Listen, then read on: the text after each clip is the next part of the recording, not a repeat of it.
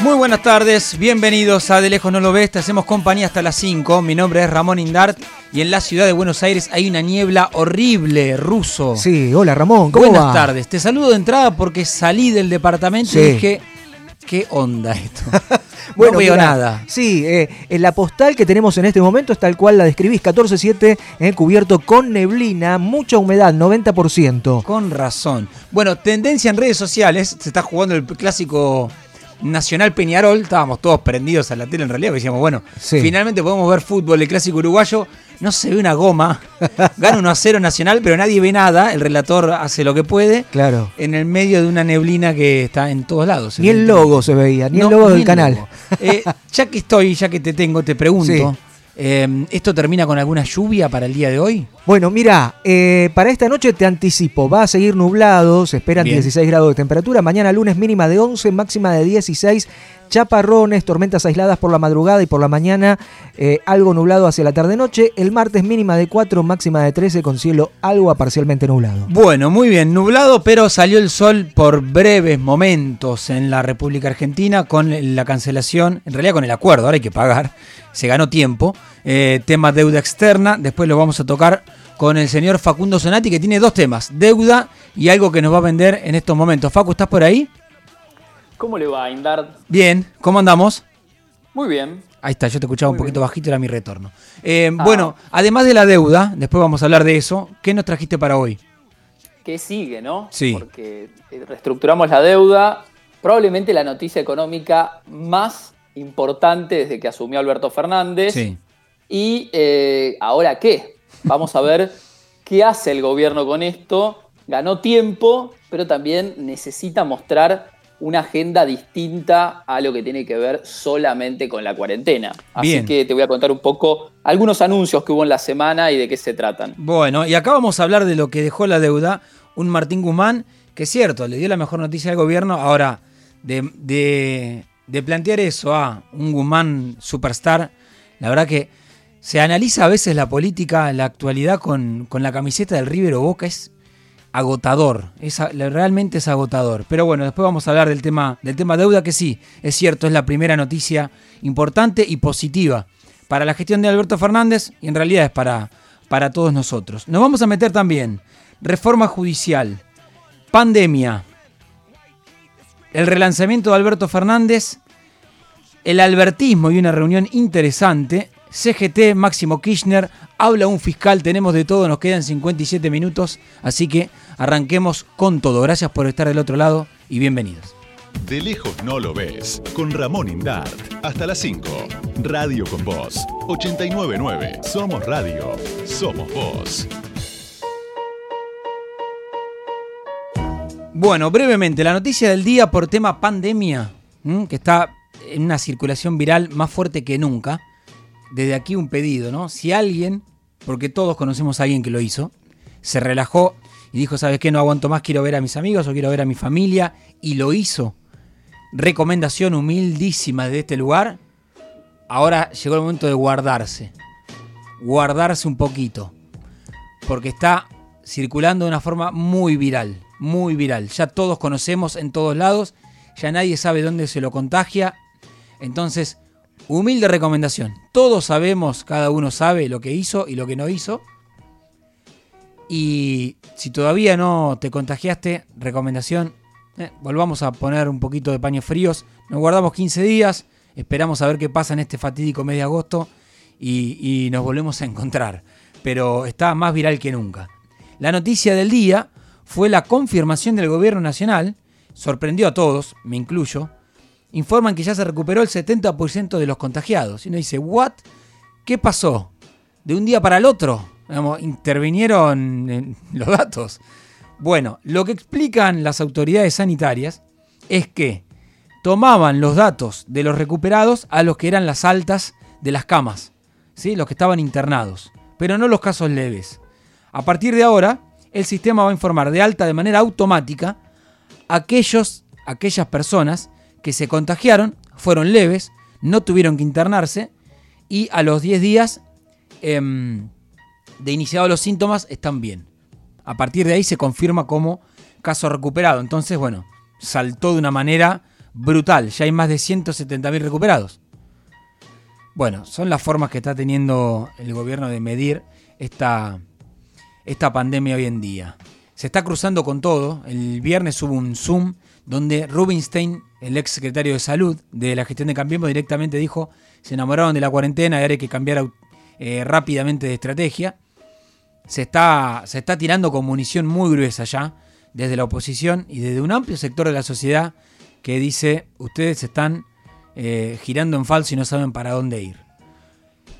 Arrancó Cosquín Rock, para dar un dato, ¿no?, de lo que se está viviendo, y vos dirás, pero si no hay gente. Ayer tocó en el Luna Park Ciro, y tocó un tema de los Piojos, ¿no? Ahora es Ciro y los Persas, pero tocó el ya famoso Tan Solo. Escuchá cómo sonaba en el Luna Park vacío, con un Ciro que miraba acongojado la falta de público. Y puedo escuchar tu llamada.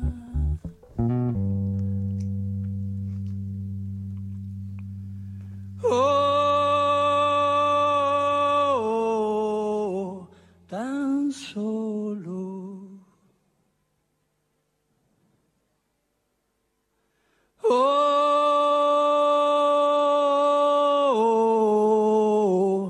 tan solo. Así sonaba Ciro. El recital todo vacío, todo por streaming. La verdad, una tristeza, pero bueno, show must go on, tenía que seguirse el clima. Bueno, tema pandemia, que vamos a ver esta semana cómo avanza.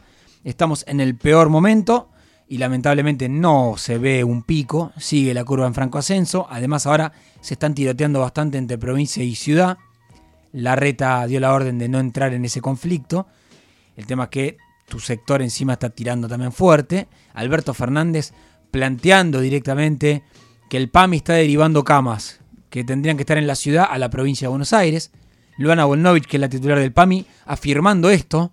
El ministro Quirós de la ciudad diciendo: de ninguna manera. Una estrategia muy distinta a la ciudad de la provincia y una situación que está muy lejos de controlarse. Daniel Goyán, ministro de Salud de la provincia de Buenos Aires, ya puso en duda la temporada del verano. Es cierto que nadie quiere escuchar esa frase, pero lo que dijo el ministro es así. Vos no podés imaginar hoy una temporada. ¿Imaginás hoy 400.000 bonaerenses y porteños yendo a la costa? Si no hay vacuna, no. Lo que está diciendo el intendente de Pinamar, Martín Yesa, es lógico. No, con protocolo lo vamos a poder hacer. Y está bien, hay que trabajar en esos protocolos. Habrá que ver, no sé, hisopado masivo cuando entres. Que lo pague cada intendencia. Que lo paguen... Alguien lo va a tener que pagar. Vos cargárselo al turista no creo que puedas hacerlo. La verdad, está muy complicado, muy complicado. Es un desastre lo que está pasando. Bueno, noticia importante sí fue el tema de la deuda. Después nos vamos a meter en el hilo fino de los números con Facu. Pero como noticia política, sí, es un Martín Guzmán que tomó aire, respiró. Tantas veces se lo quisieron cargar. Tantos analistas que dijeron ya estaba fuera del gobierno. Le pedían a Alberto Fernández que lo eche. Fernández resistió.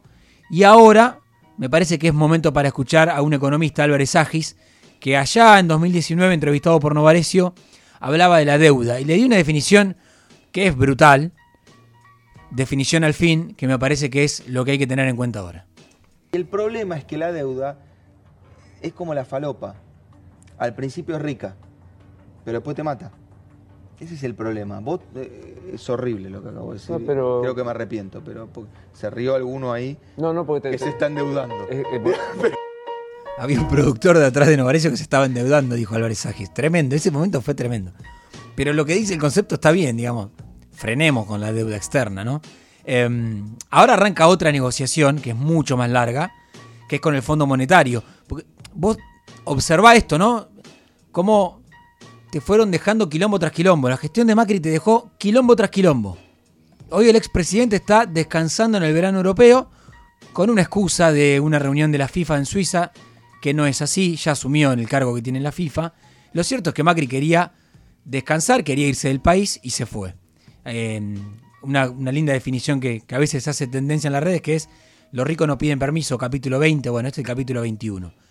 Hubo bastante bronca en Juntos por el Cambio por el viaje, porque mientras que el país está incendiado, el expresidente se va. Entonces, y después encima se mete bastante fuerte en la agenda de la oposición. Mañana va a haber una reunión de la oposición, de Juntos por el Cambio, donde Macri va a participar. Y veremos de qué manera. Bueno, más allá de eso, también pasó en la semana. Tengo algunos minutitos más, Facu, ¿no?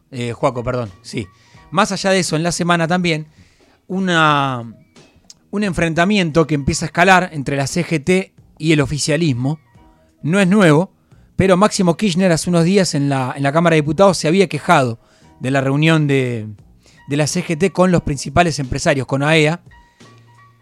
No se quejaba en realidad de la reunión, se quejaba, por lo que a mí me explicaban, del comunicado, un comunicado que estableció después la CGT con AEA, donde básicamente era un comunicado que pedían esos empresarios, ese grupo de empresarios, donde no hay pymes. El fin de semana hablé con un empresario pyme que me decía, faltábamos nosotros en la mesa. Es cierto, a la CGT no le interesa la pyme y a ese sector de empresarios tampoco, evidentemente. Y el comunicado dejaba mucho que desear para los objetivos que debería tener una central de trabajadores. Y Máximo Kirchner se quejó. Y después en una reunión de la CGT, Carlos Acuña, el dirigente de Estacioneros, que es masista de la primera hora, también se quejó. No hubo audio, pero todos confirmaron ese dicho que fue, este no laburó nunca en su bendita vida y nos viene a decir qué tenemos que hacer. Bueno, sonaron todas las alarmas y tuvo que salir Sergio Massa a explicarlo ayer en C5N. En ese momento lo llamé a Carlos Acuña, sí, lo Acuña, cuento porque sí. Lo llamé y le dije, ¿por qué te prestás al juego de otros? ¿Por qué descalificás personalmente? Vos podés tener una opinión distinta, pero no te dejes usar. Me dio la razón y recién cuando venía para acá me llamó y me dijo, sé que vas a estar en la tele, me contó Blanca, mi mujer, dice, y me quedé preocupado por si estás enojado. Para mí ya pasó, porque en ese momento me dijo transmitile mis disculpas a Máximo, se las transmití. Bueno, pedido disculpas obviamente porque se filtró. Acuña lo sigue pensando, la CGT lo sigue pensando. Hay un intento del sector más fuerte de la cámpora que es, tenemos que, ¿cómo decirlo? No tirarlos del barco, pero tenemos que hacer algo con la burocracia sindical, pero es muy difícil. La verdad que es uno de los sectores más arcaicos, burócratas, de lo peor que hay hoy en el país, es todo ese sector, a mi humilde opinión, de la CGT. Hay algunos sectores que intentan ayornarse, que intentan modificar, que intentan renovarse. Y con la CGT no hay caso. Esa es la pelea. El tema es que cuando vos la pelea la das desde adentro, siendo un gobierno peronista, se te hace bastante difícil. Bueno, Russo. Sí. Demos la línea de comunicación por si alguien quiere mandarnos un mensaje con todo lo que acabamos de decir. Qué formalidad, me gustó. Por eso, favor. Sí, WhatsApp 15 53 79 89 90. 15 53 79 89 90. Estamos en las redes sociales, Facebook, Twitter, Instagram. Somos Radio con Voz 899. Vamos al año 1994. Máscaras de Sal es el disco. Y siempre me pareció que esta canción hace una crítica al capitalismo, Ramón, donde se ven un montón de imágenes publicitarias inconvexas. El narrador de algún modo quiere transmitir, ¿no? Que está saturado de esas imágenes desde una óptica más lisérgica. Son las pelotas, Capitán América.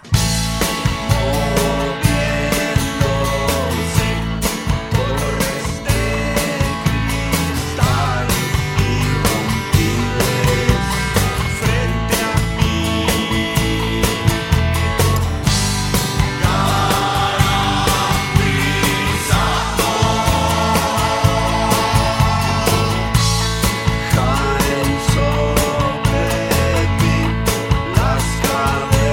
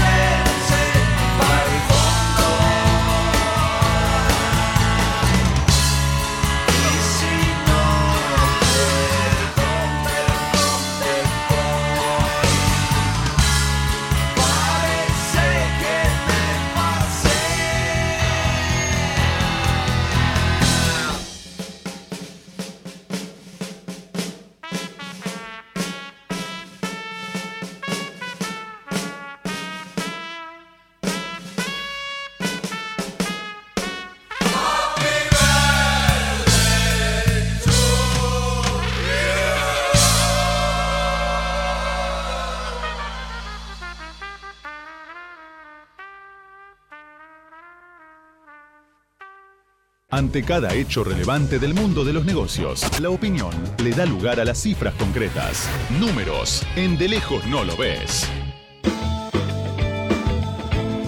Bueno, la noticia de la semana en materia económica fue el acuerdo con acreedores privados por parte de la Argentina, deuda externa. Facu, ¿andás por ahí? Acá estoy, Ramón. Bueno, ¿te parece? Primero escuchemos a Guzmán en un breve corte durante la conferencia de prensa para explicar un poquito, eso será tu tarea, con los numeritos. Dale. Esto significa pasar de una situación de deuda insostenible, la azul, a una situación de deuda sostenible, la naranja. Bueno, con colores y todo, lo decía Guzmán. Sí, ¿Esto qué significa? Azul y naranja. Bueno, sí. Azul y naranja, básicamente, para que la gente lo grafique, todo lo que teníamos que pagar en los próximos 3 años, y si querés el 2020 inclusive, sería el 2020 y los siguientes 3 años, lo vamos a empezar a pagar con fuerza a partir del 2024, pero hay que pagarlo igual. La deuda sigue estando. Lo que cambiaron fueron algunas de las condiciones. Ganamos tiempo. De hecho, esa misma frase utilizó Guzmán y otros miembros del gobierno nacional. Lo que ganamos es tiempo para poner la economía en marcha y poder tener el margen de maniobra suficiente para cuando llegue el momento volvamos a pagar y cumplir de una buena vez con nuestras obligaciones. Ahí un tema que vos mencionabas en el comienzo, en el arranque, que me gustaría acotar algo. Dale. La deuda de por sí no es mala. Todo el mundo está endeudado. De hecho, los grandes países que nosotros vemos desde lejos, Estados Unidos, Italia, España, Japón, tienen deudas incluso mucho más grandes que la Argentina. Sí, pero el tema ¿para qué? Su Producto Bruto. Exactamente. El tema es qué haces con ese dinero que te prestan y si generás la confianza y la previsibilidad de que vas a cumplir con tus obligaciones. Así te siguen prestando justamente. Pero bueno, es cierto. Eso es un poco, en resumen, lo que fue ahora, la estructuración lo último, de la ¿no? deuda, También muy exitosa, por suerte, para la Argentina. Que fue importante también es el tema del el ahorro, ¿no? Digamos, la quita implica 42.000 millones de dólares.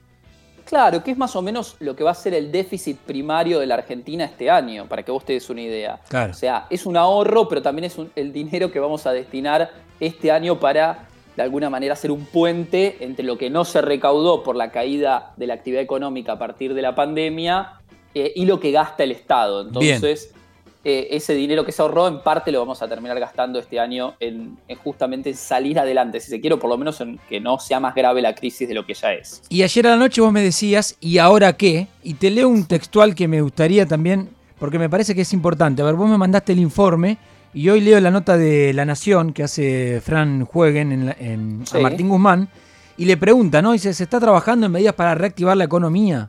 Y él dice, obra pública, particularmente la vivienda, impulso a la demanda en general, acompañado de crédito a tasa sostenible, entre otras cosas.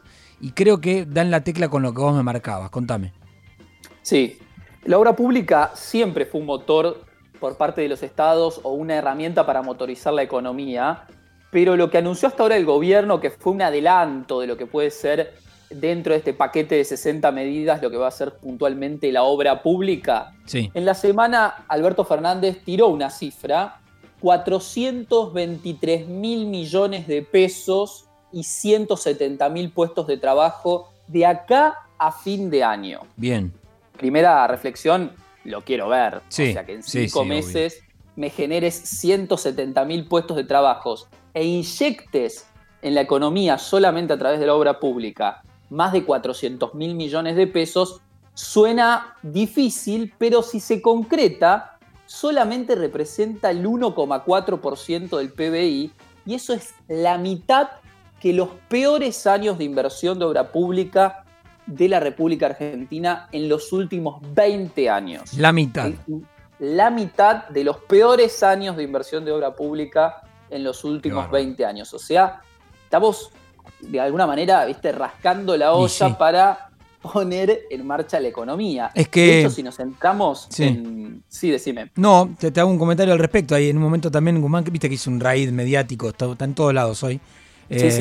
Y en un momento decía, yo hice un plan de pandemia de aislamiento de 30 días. Menos mal que no puse todo de entrada, dice. Porque esto se extendió y la plata se está gastando y gastando y gastando y en algún momento no, ya no hay más. Tal cual. La emisión ya es 1,5 billones con B de pesos. Es un disparate en realidad.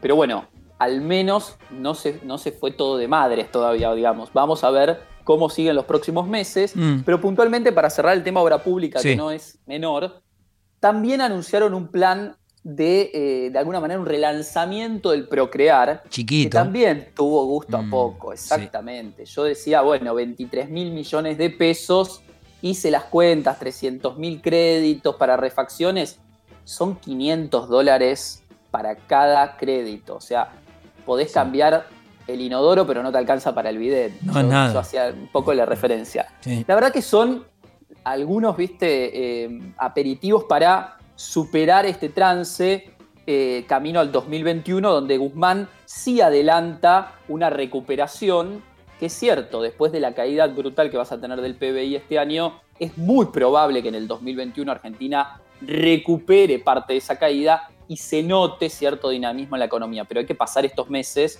que van a ser, sin dudas, muy duros. Y ahí, otra pata que no es menor y que completa, digamos, este panorama de 60 medidas, que es un guiño al campo, si se quiere. Habrás escuchado en las últimas semanas la polémica por el tema de los cerdos, que China quería instalar granjas en la Argentina. Bueno, más allá de los números que eran disparatados, lo cierto es que la Argentina puede motorizar un crecimiento del sector agropecuario y eso elevar las exportaciones.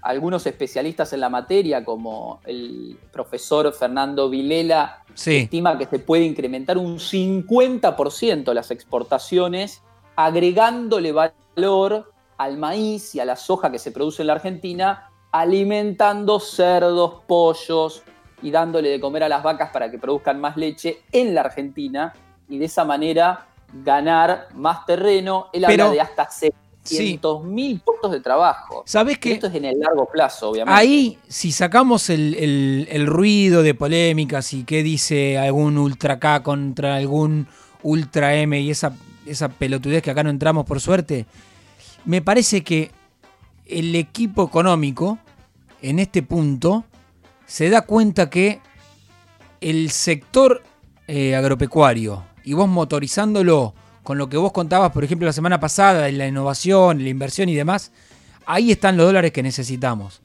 Y ahí, más allá de venderle el maíz para que coma el chancho de China, porque eso es nada, o sea, eso es no hacer absolutamente nada. Ahí es donde hay que invertir y ahí es donde van a estar esos dólares que todos necesitamos. Absolutamente. Entonces, parece que se va a generar el ecosistema, como hablábamos también el domingo pasado, para que se motoricen estas inversiones, pero vamos a aclarar esto también para no generar falsas expectativas, son inversiones de mediano y largo plazo. Nadie instala una granja porcina de ahora para septiembre y en diciembre tenés los dólares. No va a suceder, no va a suceder el año que viene, va a ser un proceso, pero es también una de las salidas. Lo cierto es que el gobierno está armando distintas mesas de trabajo, algo también vinculado a minería, por ejemplo. Todos los sectores que puedan generar divisas van a tener, me parece, el visto bueno del gobierno. Esperemos que sea así y la Argentina pueda planificar una lenta pero progresiva recuperación. Perfecto, Facu. Fuiste muy claro. Me alegro, Ramón. Un abrazo. Nos vemos el domingo que viene.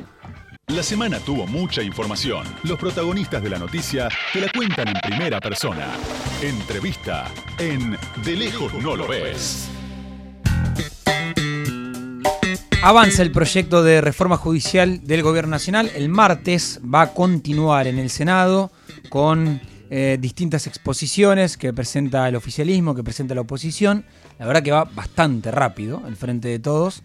Calculan que esto en 2-3 semanas lo tienen cocinado y van a mandarlo a la Cámara de Diputados, quizás con alguna reforma, alguna corrección que planteen en off the record algunos legisladores de diputados para ya tener los votos garantizados en ese recinto. La verdad que habría que debatirlo muchísimo más al tema, no tiene que ser un tratamiento express, pero bueno.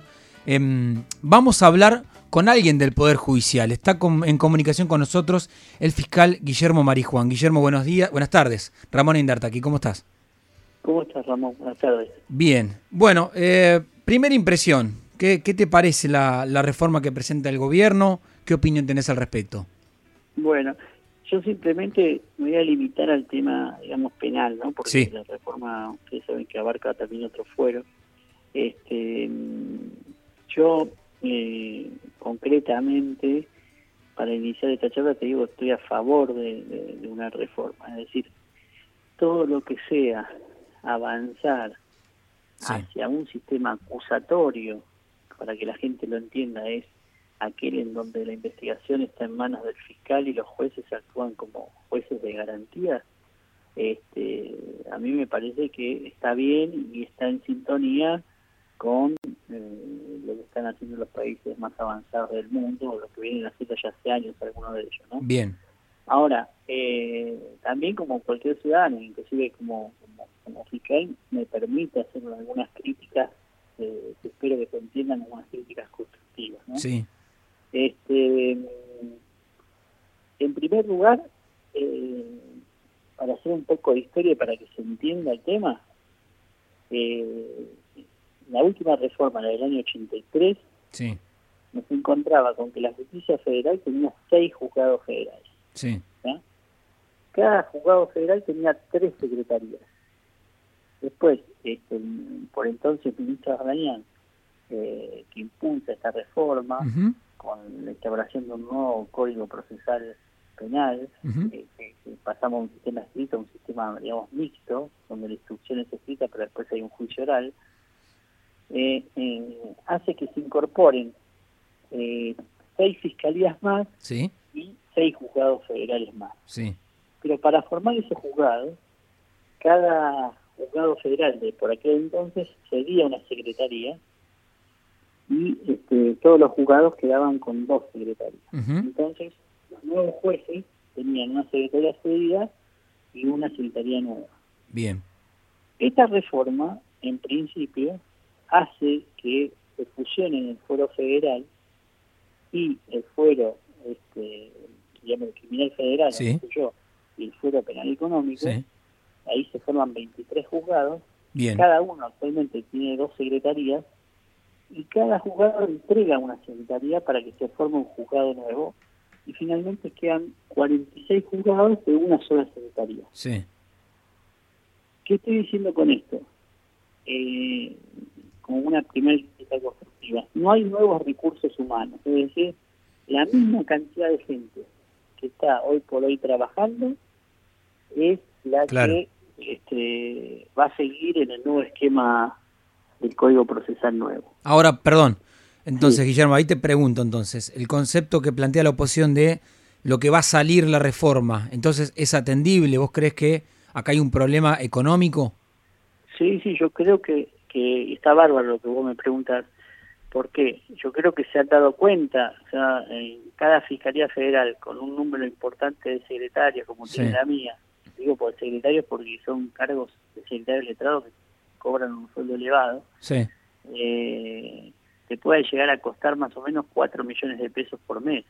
Claro. Y además, como cualquier estadista, como cualquier persona previsora y un buen funcionario público, tiene que darse cuenta de que el gasto no es actual, sino también es futuro, porque no hay que olvidarse de que nosotros tenemos jubilaciones elevadas, porque también tenemos aportes jubilatorios muy elevados. Sí. ¿Entendés? Sí. Entonces, todo lo que sea una locura de incorporación de gente, el día de mañana también es un pago importantísimo de jubilaciones que se va a tener que hacer. Sí, está clarísimo. Eso también tomando en cuenta para los juzgados nuevos, totalmente nuevos, que se crean en el interior. Y con los nuevos juzgados, quiero que te propongo que escuchemos a la ministra de Justicia, a Lozardo, que estuvo en el Senado, y dijo lo siguiente, y te voy a preguntar sobre esto.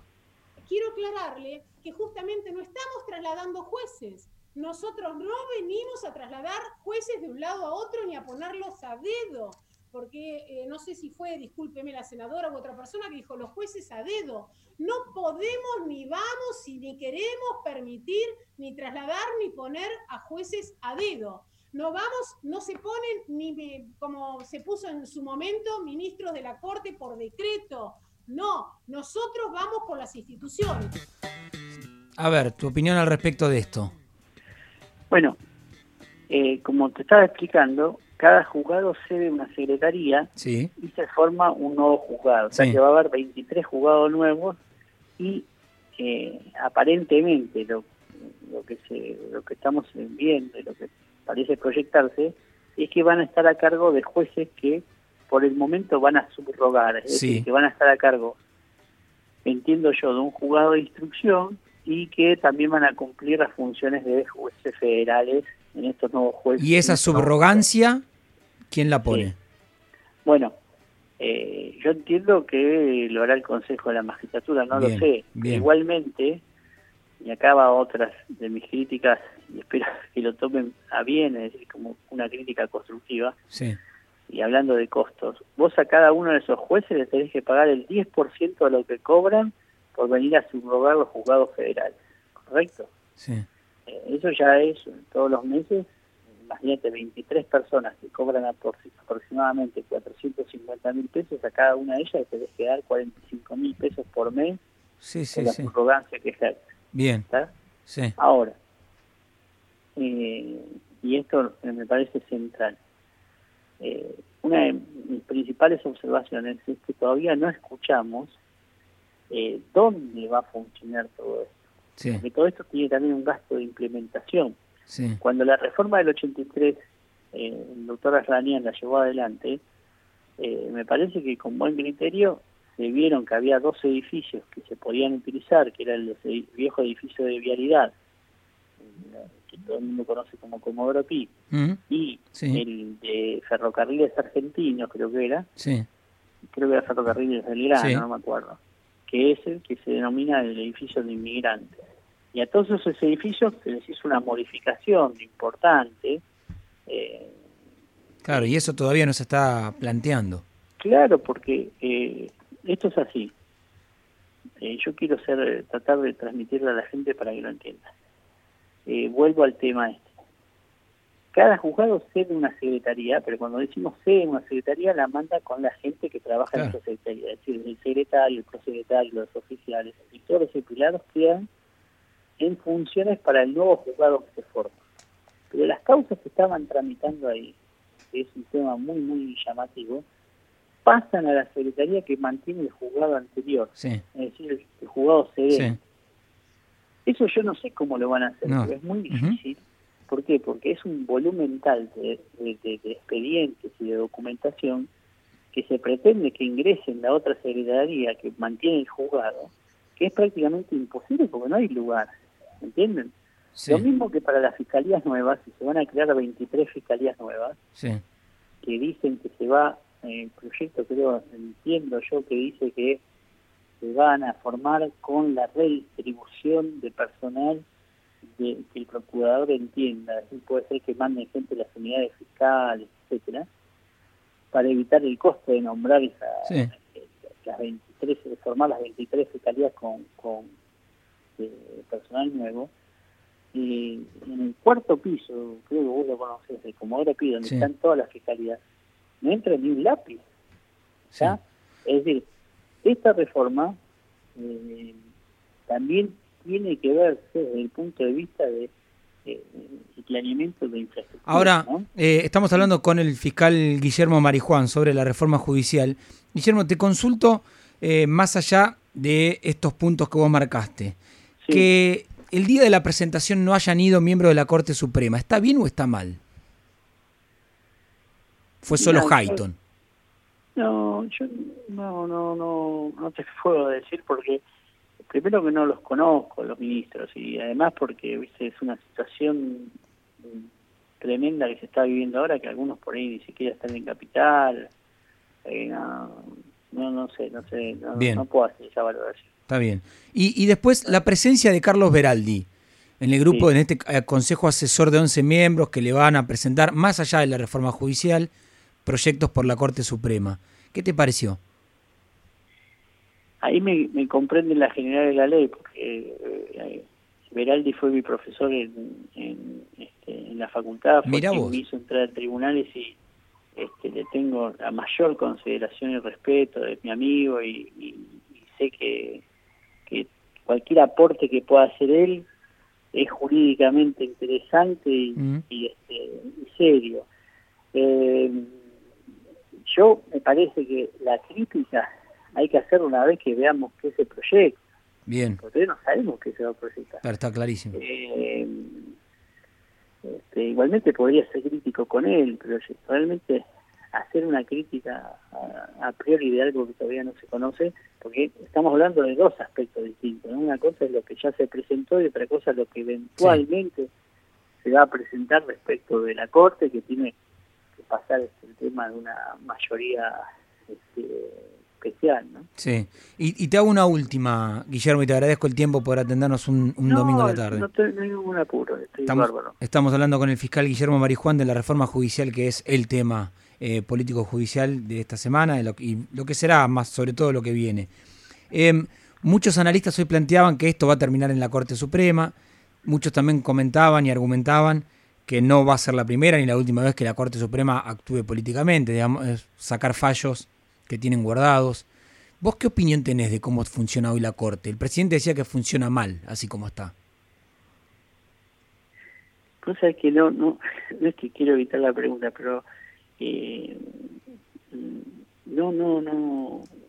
mi labor no tiene que ver con recursos propiamente dicho que tramiten en la Corte, que yo te puedo decir, mira, hace muchos años que tengo una causa esperando que me la resuelvan en la Corte, cosa que no es así, y no conozco fundamentalmente ese tema. Entonces sí te hago una última y ahí ya cierro. La que quieras. ¿Funcionó bien la justicia? ¿Funcionó bien Comodoro Pi en la gestión de Cambiemos?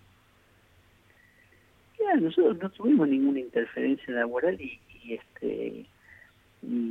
muchas causas complejas pudieron elevarse a juicio, inclusive en mi caso en particular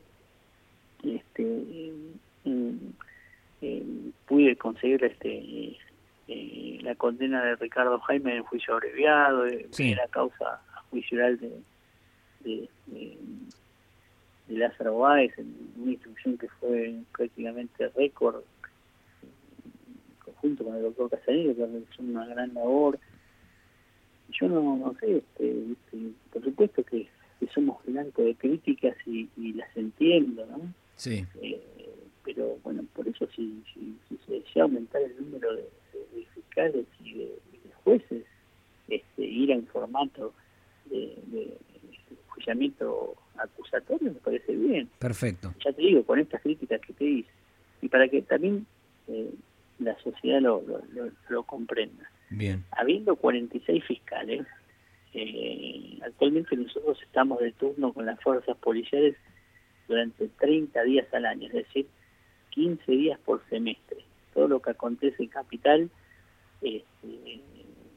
durante esos 15 días o durante esos 30 días al año, y que interviene en alguna fuerza prevencional, me toca por ejemplo a mí secuestro, tráfico de estupefacientes. Bien. Con 46 fiscales van a ser solamente 7 días al año. Sí. Y en el bolilleo de sorteos de causas, siempre hay 5 juzgados.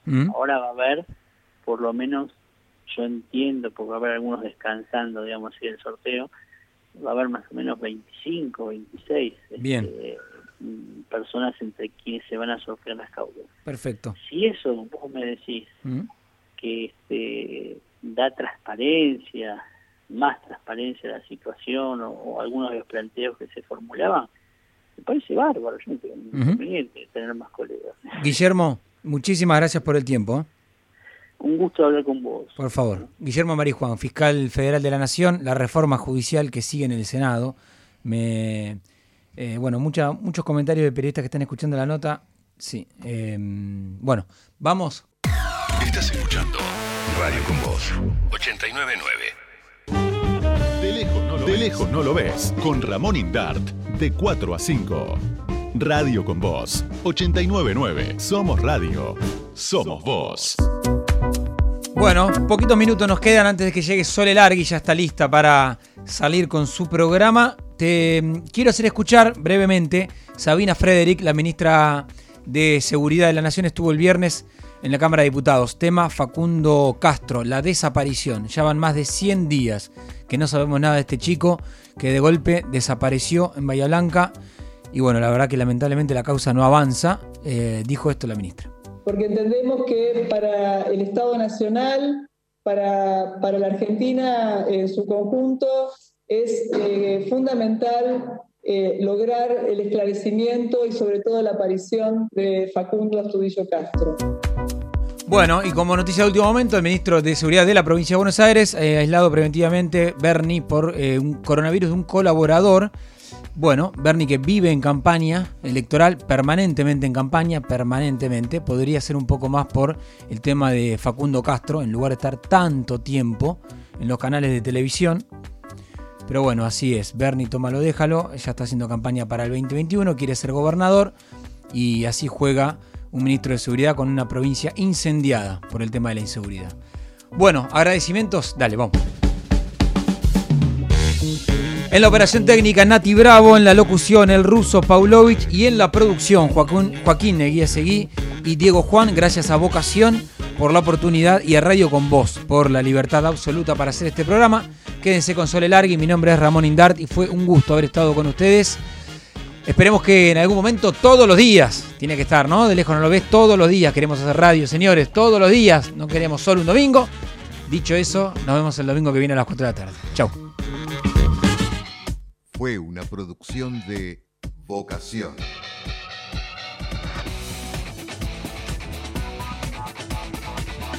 www.vocación.net